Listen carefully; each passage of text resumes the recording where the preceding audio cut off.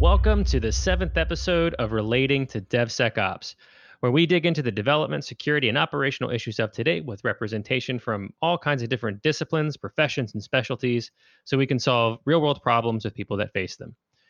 On this podcast, we aim to debate hard topics, challenge each other's perspectives, and clear some cross-departmental air. I'm Ken Toller, representing application security, and as always, I'm joined by my wonderful co-host, Simon Dolo, representing product engineering, and Jameson Colburn for DevOps. And also, Jameson, welcome back. You have power now, and you're able to record and join us again. Are you all set up? Yeah, it's wonderful to be back to the 21st century. Yeah, trying to survive. It's like, you're starting fires, trying to send smoke signals to each other about DevSecOps. That would have been an interesting episode. So yeah, welcome back, man. We missed you last time, but I think Simon and I hold it down pretty well. I also want to say thank you to everyone that's listened. We've had over 100 downloads now, which is pretty exciting. I didn't really expect it to get that far in this short amount of time. So I appreciate everybody that is listening. We've also got listeners from all over the globe, which is pretty exciting. So yes, thank you so much for your support. If you have any feedback or anything, please let us know. And we'd love to answer questions. Yeah. I think we're going to get into a live episode at some point when we have enough of a set. But yeah. So after we did our sort of people-centric topics, we had some documentation and training discussions, and then we also turned it over to titles for development and things like that. And now we're sort of coming back into some more technical topics this time around. And I would say this is something that pretty traditionally falls in the DevOps arena. So I'm going to turn it over to Jameson to just talk about it.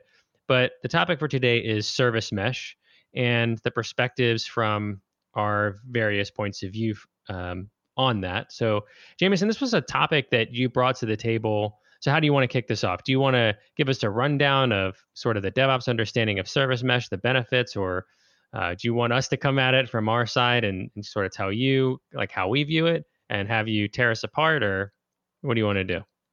I definitely don't want to tear you guys apart. That doesn't sound very friendly, but I mean, yeah, sure, I'll kick it off. I mean, service mesh is something near and dear to my heart. I would say I'm a big fan of adding complexity to my network layer, starting back in the days of, the early days of SDN, with a lot of the proof of concept type stuff, but then more practically on OpenStack with using Neutron and using Neutron with NSX was a big project that I did as far as like my practical production deployment of software-defined networking. And so I really like what service mesh has done because it's taken that complexity of SDN that typically required developers that were very network centric or network engineers that had a development mindset, and kind of pushed it all the way down from, like if you think about the OSI model, like service mesh really gets you down to layer 7, where I'm at the application layer now. My network is a first class citizen. It's no longer this scary black box that's completely abstracted, and I just throw packets into it and hope they make their way to the right place. So really, yeah, it's an exciting topic. I think we're in kind of an exciting time for it. You have a lot of kind of competing open source projects and a lot of big names backing various players there. I don't know how much we want to go into that, but really the thing I love about service mesh though is there is something for everyone, right? And with that, like I would say primarily, the fundamental thing is kind of what I said before was, it abstracts networking to a layer in which it's palatable to everyone, but also it facilitates separation of concerns, but at the same time kind of providing everybody with better observability for what they want. So security gets things like mutual TLS, authentication, authorization. Devs get like service discovery, circuit breakers, fault tolerance, client-side load balancing. And then DevOps, like, of course, we have to implement the thing, but at the same time, it's like simplification of routing really for DevOps. And then is, visibility, observability, like I said before. And really, with the mutual TLS, the most wonderful thing is less certificates to manage, which I know nobody enjoys doing. So, and there's also obviously tons of other benefits, but like at a very surface level, That's what gets me excited about Service Mesh, and that's why I was excited to talk about it today. Nice, man. Yeah, there's a lot to unpack there for sure. Yeah, sorry. Yeah, I mean, you basically gave us the laundry list of features, and some of those are attractive. Some of those, like you said, add the complexity. I'll sort of hold mine back. Simon, do you have any comments on like where you stand on Service Mesh, how it benefits you? Yeah, I will say in terms of integration and use, I really haven't ever worked with a full-fledged service mesh. I've had some, I guess you can call it a sidecar that added logging capability that helped me track stuff. So nothing crazy there. But one thing that did stand out to me is there's a lot of positivity from Jameson's side in terms of the service mesh and what it can do for you, which I agree. I do feel like in a perfect world, you have this this integration where your sidecar is like Sean Connery and Indiana Jones, and he's like basically fixing all the crap that product engineering doesn't want to deal with. I don't have to care about tracing and networking and all the stuff that Jameson mentioned. It's all handled for me externally, and I can keep going the same way I do. But going back to my selfish product developer brain, this to me, and this might just be my naive point of view, it does seem like a very hot topic right now in terms of something that you can do really, really right or really, really wrong. For me, I'm going back to the concept of a monolith in terms of product development. It can work. If your application is simple enough, a monolith can work. It's when things get really complicated and you start having business logic that you migrate to the concept of microservices. And I feel like this is the same thing when it comes to DevOps. It's things are getting really complicated. I need to abstractify them. And if you don't do that correctly, and if you don't coordinate with product engineering, you're going to have duplicated work. I might be, having my own, own set of service mesh functionality inside my application that is doing the exact same thing that you're doing. And that doesn't, we're not even talking about latency costs, because that is something that you have to consider when you're adding a service mesh. I think it's important to know that this is a very awesome tool if you build and use it correctly. Yes, I am very much with you on the if you use it correctly. I can't tell you how many times, I mean, even security tools or security, like even DevSecOps, right? Is that if you try to implement it in a way that is sort of contrary to what's expected, or you're not implementing certain aspects of it, or there's a particular thing that attracts you that you're only implementing that thing, that it can go really south really fast.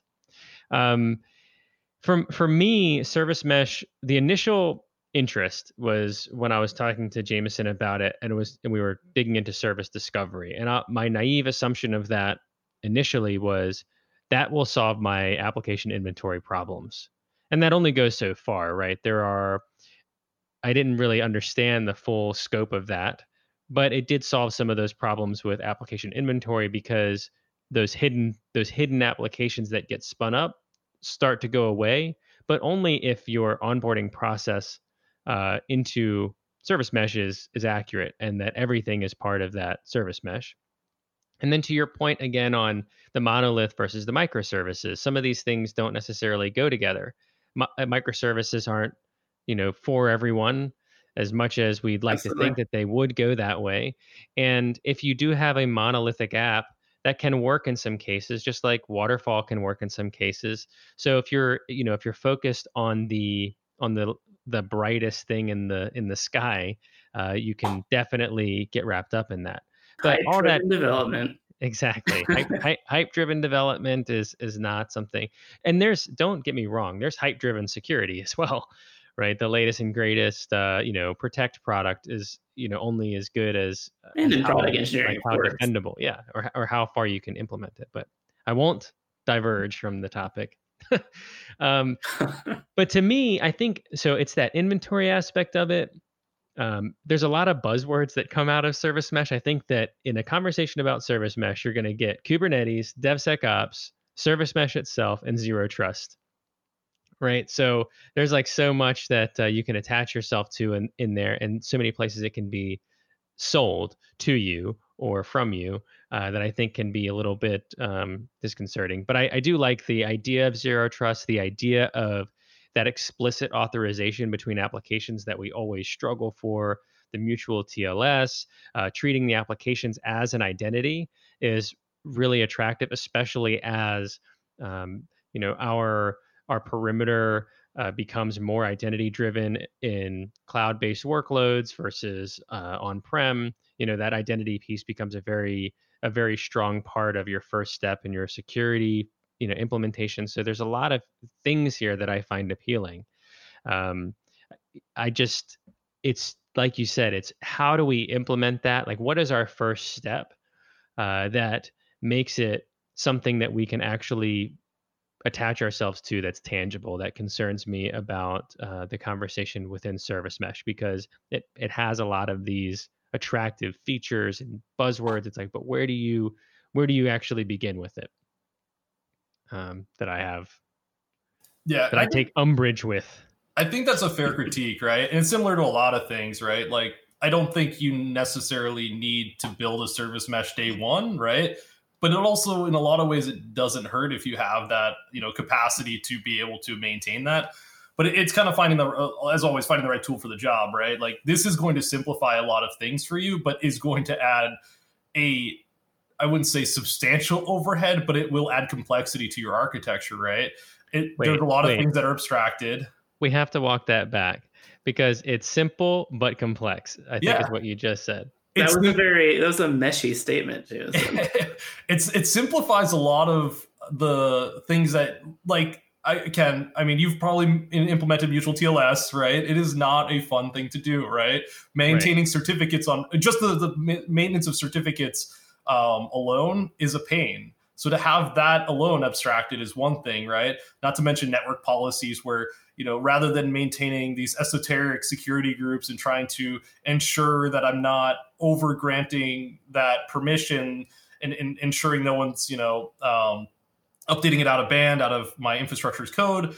And instead, I just define policies, right? And those policies are enforced by the underlying technology itself. So I think it's simple but complex, I think, is a good way of putting it, because it does simplify certain things, but it adds complexity in a whole nother area that you might not be comfortable with, right? I don't think you can, I'm not going to say you have to be a network engineer, but you have to understand networking, I think, to a certain degree in order to be successful at this. And a lot of companies have done a good job of commercializing service mesh and starting to abstract that complexity just by providing a commercial offering that has an installer and setup instructions, and you can go off to the races and you can, be fairly successful until it breaks. And then it's kind of, well, what do I do? What is this thing? And I think that's a lot of where we are with technology today, where a lot of things that were more foundational or closer to, I guess not as abstracted,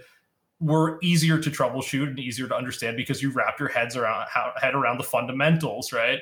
And I feel like I'm going to be like a soccer coach or golf instructor here and talk about fundamentals, but as you abstract these things, right, they become, you kind of lose that knowledge of what the underpinnings are. And so unless you are an expert at, networking, which I don't even know what that means at this point, if your service mesh breaks, you're going to be in trouble, right? Unless you have commercial support that you reach out and you say, hey, my thing is broken.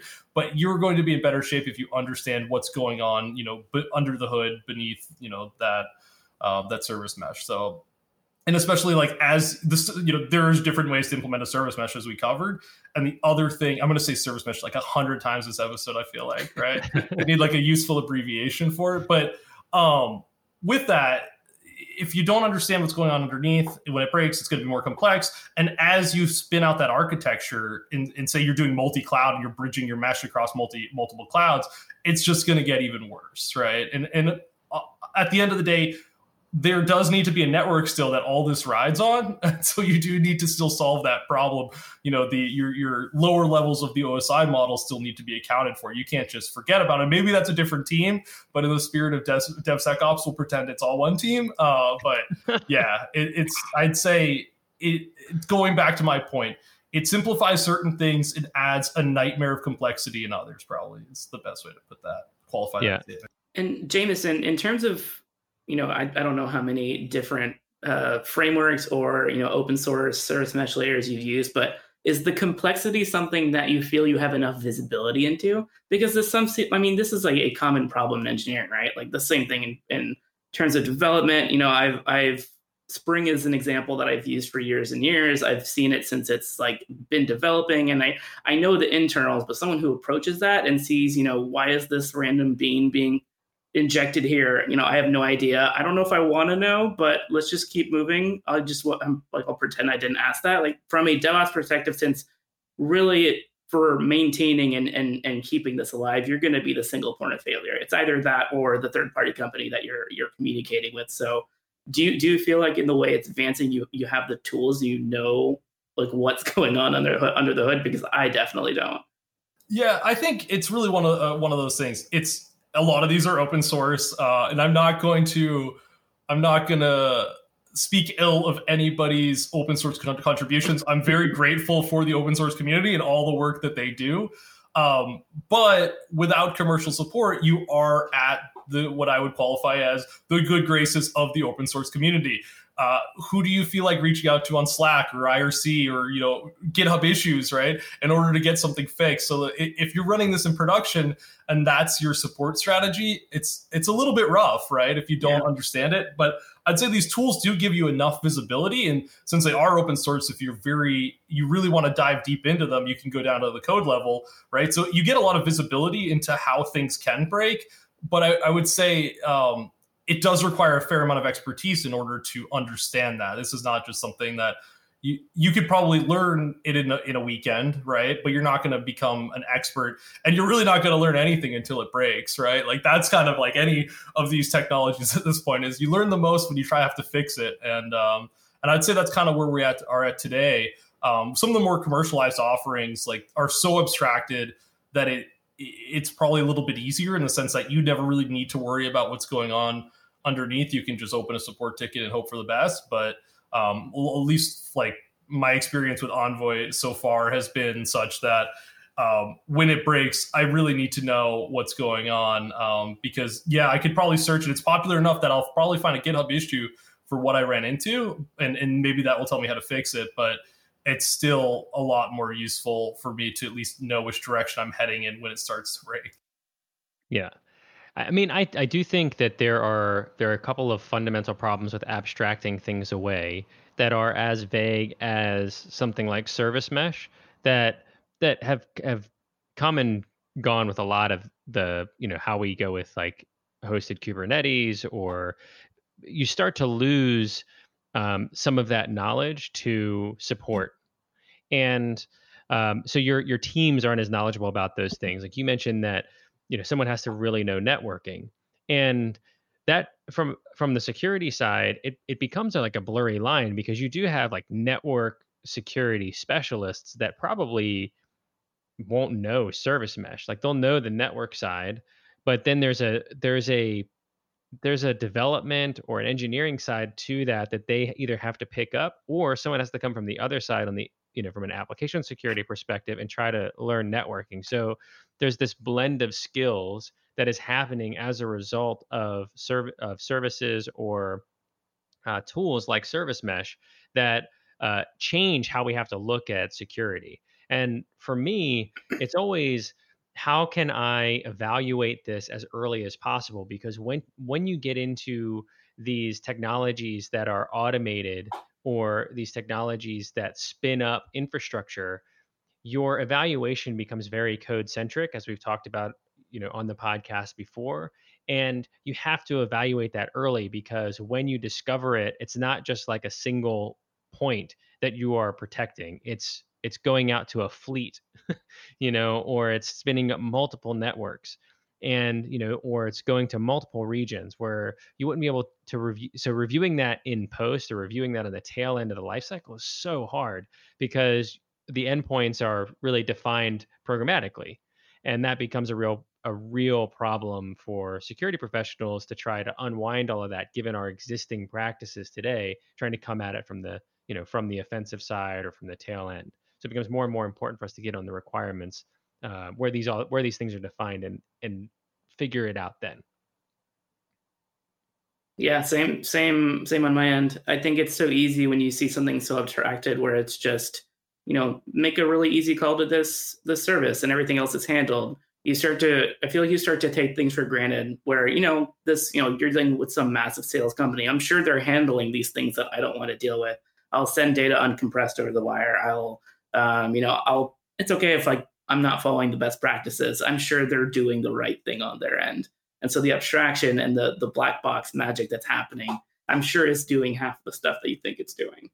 Yeah, the interesting thing is you start to see security tunes change in organizations where where we used to sort of like ram on audit driven security to say, are you using a specific encryption algorithm, or what Cypress Suite are you using? It becomes like, it's more of the open source project's responsibility to deal with that, and it's your responsibility to configure it. Did you configure it? And we lose some of those more granular checks that we used to take on these types of things, and it becomes almost word of mouth sometimes. So as security professionals out there, it's important for us to continue to evaluate these things in a very similar way that we have been, and trust but verify on these services that are being used like Service Mesh to make sure that that load balancing is being handled correctly, or that mutual TLS is actually taken care of, or that service is part of the Service Mesh. It goes back to your inventory thing. Sometimes it's like, oh, well, that's got to be taken care of in Service Mesh. Really, it's a legacy application that's operating outside of this entire ecosystem. Yeah, over configuration.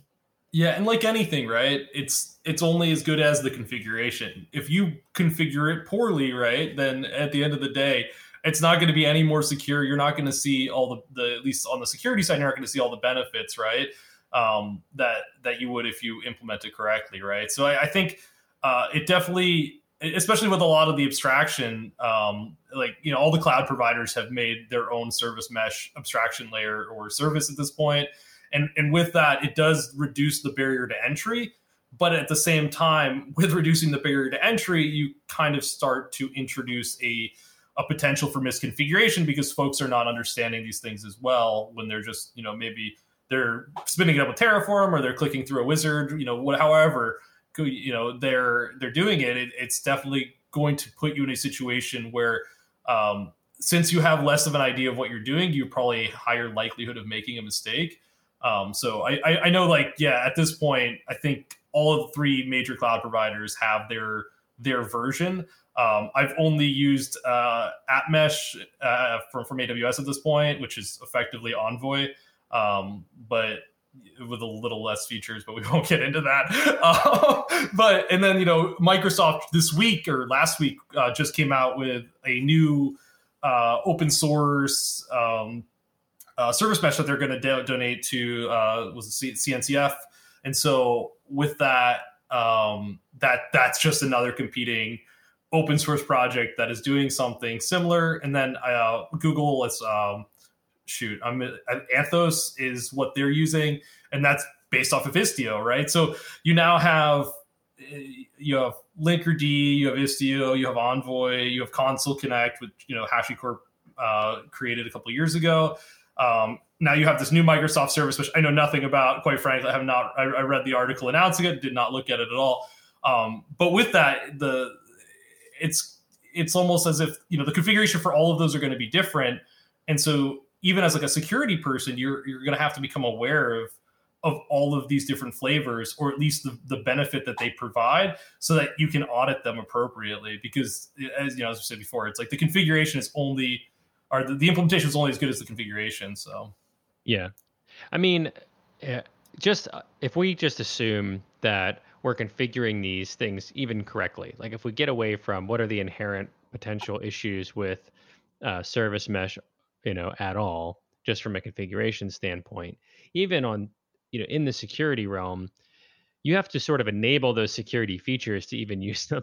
So it's, when you're talking about the certificate management, the authentication, the authorization, all that is something that you have to really focus on using too. So your configuration is one thing, like, am I configuring this in securely, but am I even using, the features of the Service Mesh technology to operate within these security, or to do these security things, right? So that I think that is, there's like two facets there, and then am I doing it correctly is sort of the third step, and security almost comes last in that. When you're implementing this initially, like even when we first discussed it, we were talking about the service discovery, which had a security flavor to it, right? It was exciting for security, and you can, I think, if you're a DevOps practitioner, you can get some security ears by talking about that. Like this solves that problem, even though it's not a security feature, and use that to gain some buy-in from that security team. But even then, like they have to learn a whole new way to do certificate management, authentication, authorization. And trust that they're doing it correctly. I can't imagine how horrifying it must be to audit these services, Ken. I mean, just integrating frameworks on my end, just thinking of, here's all this awesome async functionality that it offers, but by convention, our framework defaults the number of threads to 1. So just keep that in mind. From a security perspective, that's got to be absolutely horrifying. I mean, I think, yeah. I mean, it is tough. It's like you have to learn those new technologies, and you're not experts in it. You have to lean on the folks that are implementing it if you're not the one implementing it. Unless you're coming into an organization with it already set up, or if you're looking at putting this in place, Jameson, like you said, you have to take the time to learn that, or encourage the team to use something that's supported, like an abstracted service. I don't know. Do any of the CSPs have a service mesh abstracted thing or service at this point, Jameson? They all do. Yeah. So like you're talking like App Mesh, right? For AWS is basically abstracted Envoy, right? There's still a fair amount of application side configuration you need to do. There's still a fair amount of setup, but you don't have to set up like the control plane. It's similar to EKS, right? Kubernetes came out and everyone was like, holy cow, running a Kubernetes cluster, easy to set up, hard to maintain. And so, Google kind of was first kid on the block to abstract the management plane to be like, just worry about running containers and we'll take care of keeping this behemoth working. And then, Amazon came around to EKS and all that. And now, all the cloud providers have their abstracted Kubernetes management plane, right? And I see service mesh is a similar thing, right? Where at the end of the day, you're still responsible for the configuration of the service mesh of integrating your applications with it.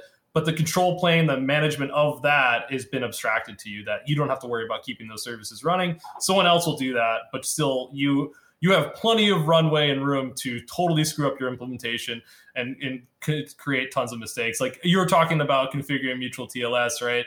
I view it very similar to how you do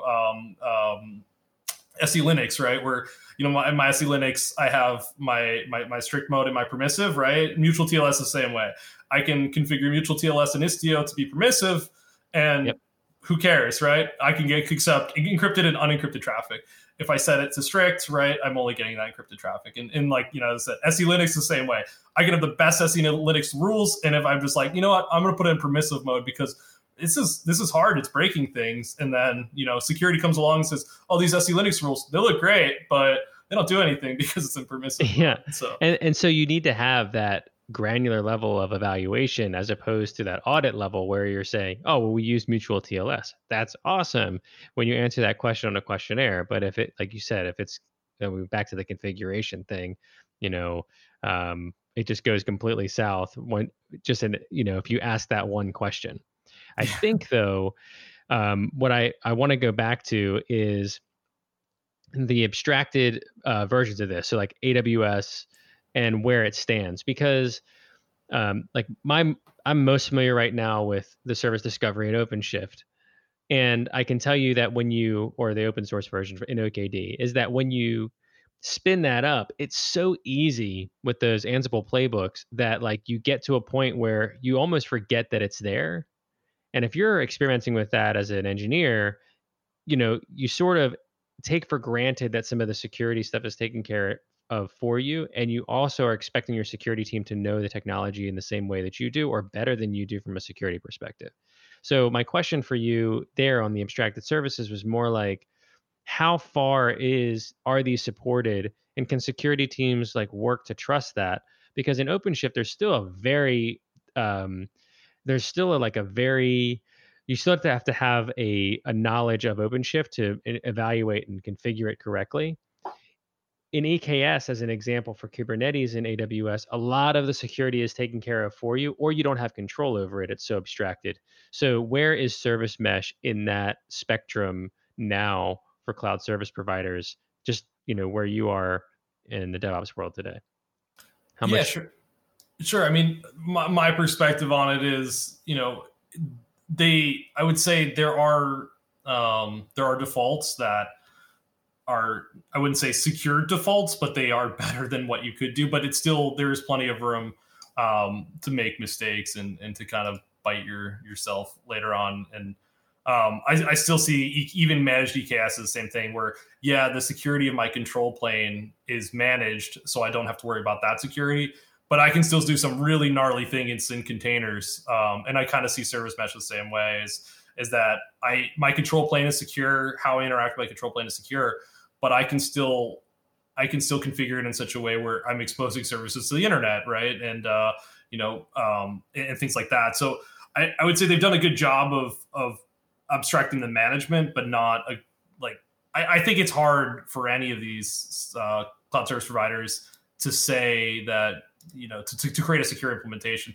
It comes back to our favorite topic, Ken, our other favorite topic. I have tons of favorite topics, I guess, but of the shared security model, right? Where at a certain point that configuration of Service Mesh, as long as the CSP side of that is secure, right, and they're doing everything they're supposed to be doing, they don't want to build you into too tight of a box where you can't do everything you need to do. So they kind of delegate that responsibility to you to ensure that you have the flexibility you need to work with your architecture.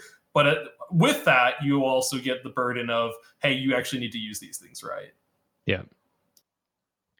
So I think we've talked a lot about what it is, how we all view it. We're, coming up on time.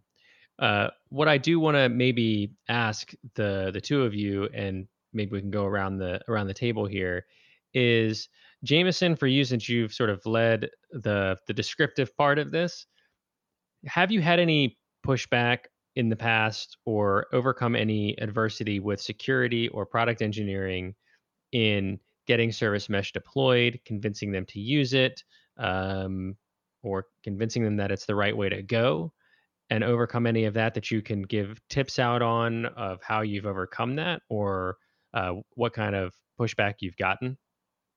Yeah, sure. So, I mean, I can draw also on my experience with SDN even, right? As I mentioned at the top of this, I've been championing complex network technologies for a long time. With SDN, a lot of that was security driven, with how I can reroute my traffic to bypass some of my choke points. Typically, I would in a virtualized infrastructure where so I can route my east-west traffic more efficiently, and at the same time provide observability still. And so that was a lot of the driver for using SDN when I worked on that. And then on the Service Mesh side, I think that in the early days, not a lot of folks knew what it was. They seemed like it just seemed like additional complexity with no benefit. Netflix did a really good job of popularizing Zool and Eureka and kind of showing the benefits of these service proxies and showing what they're capable of. And then that kind of has driven that Service Mesh discussion on the dev side, where they see these additional capabilities that they can add to an application. But on the Service Mesh side, I don't have to implement them as frameworks in my application. Instead, I can implement them as part of my abstraction layer. And on the security side, I think it's really, as always, an education thing, right?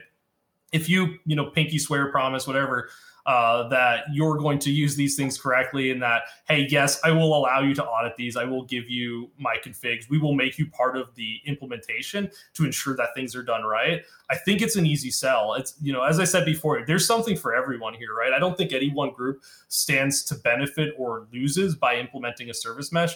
Or if anything, maybe everyone loses a little bit because there's that added complexity. But I think in the end, the benefits kind of outweigh, in a lot of cases, I should say, in a lot of architectures, the benefits outweigh the cons. And with that, I think it's an easy sell, especially now that it's a buzzword, it's popular. Folks get really excited about it, myself included. So yeah. Well, at least you can attach yourself to something. Yeah, I mean, I'll hold mine. Simon, any like feedback on that, or? Yeah, I agree with most of that. I think the biggest struggle for me is based on the level of maturity of the company and where you are in terms of how much traffic you're receiving as an organization. It's really hard to adopt a service mesh across the board. You'll usually still have the remnants of monoliths. You'll have microservices that aren't quite there. They may be, set up differently than others. So you can get a good service mesh layer up to maybe 70, 85% of your stack, which means it's not really that useful because really you want to be able to leverage it across your entire platform. So that part's really frustrating to me. It's really hard to get that across the finish line. But overall, yeah, easy adoption. I think it's a great next step in terms of how engineering is abstracting tough problems into a centralized place that everyone can use easily. And on the security front, same here. I feel like, at least from a product engineering perspective, the issues that we're facing, I think, will be mostly configuration, knock on wood. So, in terms of asks and things that need to be fixed, it should be a pretty easy leverage. And I think that's easy to convince a product engineering team to take care of. Got it. I would say it's probably not as easy as you alluded to convince the security team of this. And I'll say two questions that I would have if somebody came to me with service mesh. And one is, if my existing security talent pool does not cater to a service mesh. I'm gonna. I hope your tech org is not doing service mesh. Yeah, exactly. If it's how am I going to take my existing security talent and either train them up on service mesh, and are you willing to help us with that if they're not there already, and work to audit that, because basically, or work to assess that, because you're asking us to learn something completely new, and security teams are, let's be honest, most of the time understaffed anyway in comparison to maybe a product engineering team. So that would be like my first hurdle to pass you is, how can you help me do that? And Jameson, in the past, like, when we work together, you help to deliver that knowledge, right? So I think that that's an important thing for DevOps to understand, that security is going to come at it for. The other is, security is usually behind when it comes to operationalizing their tasks. So if you're talking about, and not because of any, maybe it is a bit our fault, but it's, we're usually not, running our testing every sprint, or we're not building in requirements. There's some gap in security usually that we're having to catch up with other organizations. So I think that the way to sell it to security is, you're going to save me some time in assessments and in audits or whatever it might be, because you're going to deliver this knowledge and help me get my team, like, basically make my team more effective by easing their workload through this process. And also, how are we going to transition our existing processes to this new thing and maintain not only the security of the organization, but obviously we're going to be answering to audit of the organization. I think what some folks don't realize is that security also answers to audit. We're not just like, we don't want to do the dumb audit stuff as much as anyone else, right? We want to make sure that audit is driven through, a security lens, and that we're sort of, we meet the audit by doing the right thing, not by checking the box. And so if we're going through that process, we need to know that we're not only going to meet the audit requirements, but we're enhancing the security posture and moving things in the right direction. And I think that that's a huge hurdle for security to overcome. So my advice to DevOps teams is to, offer to help get them to that level if they're not there already. And if they are, great. How is it going to improve their existing process? And I think security has to think of it the same way. If they're trying to pitch the security aspects of service mesh, if it's security that's delivering this as a potential solve, is how does it save the time of product engineering teams, and how does it in hours per developer save money for the organization, and get product engineers to build security tools as security stakeholders. Yeah, or even just get security to do some development, right? And to try to get them to build some tools as well. Yeah, and I mean, I'd say, Ken, those are very fair critiques, right? And like we always talk about it, it's selling things is easier than, or is harder than just implementing the thing, right? The technical stuff, while challenging and complex, right, is always going to be easier than the people side of convincing folks and kind of building that following or championing that technology internally. So. But yeah, and as I said before, like it really, I keep coming back to, there is something for everyone, and all this stuff is still under active development. And so I think the name of this episode should be "There's Something for Everyone." But like there's still things under active development, and if you want to get involved, you can. If you want to add security features, you can. One thing that I came across over the weekend, just kind of perusing some of my notes, was like in Envoy right now in the development branch. They're adding network taps, right, as a functionality, right? So I can effectively do a full packet capture off of my service mesh at some point, which is pretty exciting. I haven't read too much into it, but like that, I know for a lot of folks, that's like the holy grail of network auditing. So pretty cool. And as I said, it's still a lot of stuff that's still being developed. So. Got it. Thanks, man. No, I appreciate you bringing up the topic, and I think that. Yeah, it's a really good thing to dig into. Any final thoughts on service mesh? We're running a little bit over on this one, but I've really enjoyed this topic. So, and it's made me think a lot about it, and I've had to go and like research my own stuff and just refresh my memory. So I appreciate you bringing it up. Trust but verify. There's something for everyone. Yeah, I personally liked sidecarring applications like Sean Connery and Indiana Jones. I mean, that's a pretty good one, I gotta admit. Well, look, that wraps it up for this episode. As always, thank you everyone for listening. If you like what we're doing here, please go ahead and give us a review and a rating wherever you listen to your podcast. We're available on most platforms now. As I mentioned in the last episode, our website is up. If you prefer to listen there, it's www.r2dso.com. And if you have questions, feedback, topics you'd like to hear or have us discuss, or if you even just want to chat about the show, you can reach us at security@r2dso.com or on Twitter @r2dso. See y'all next week.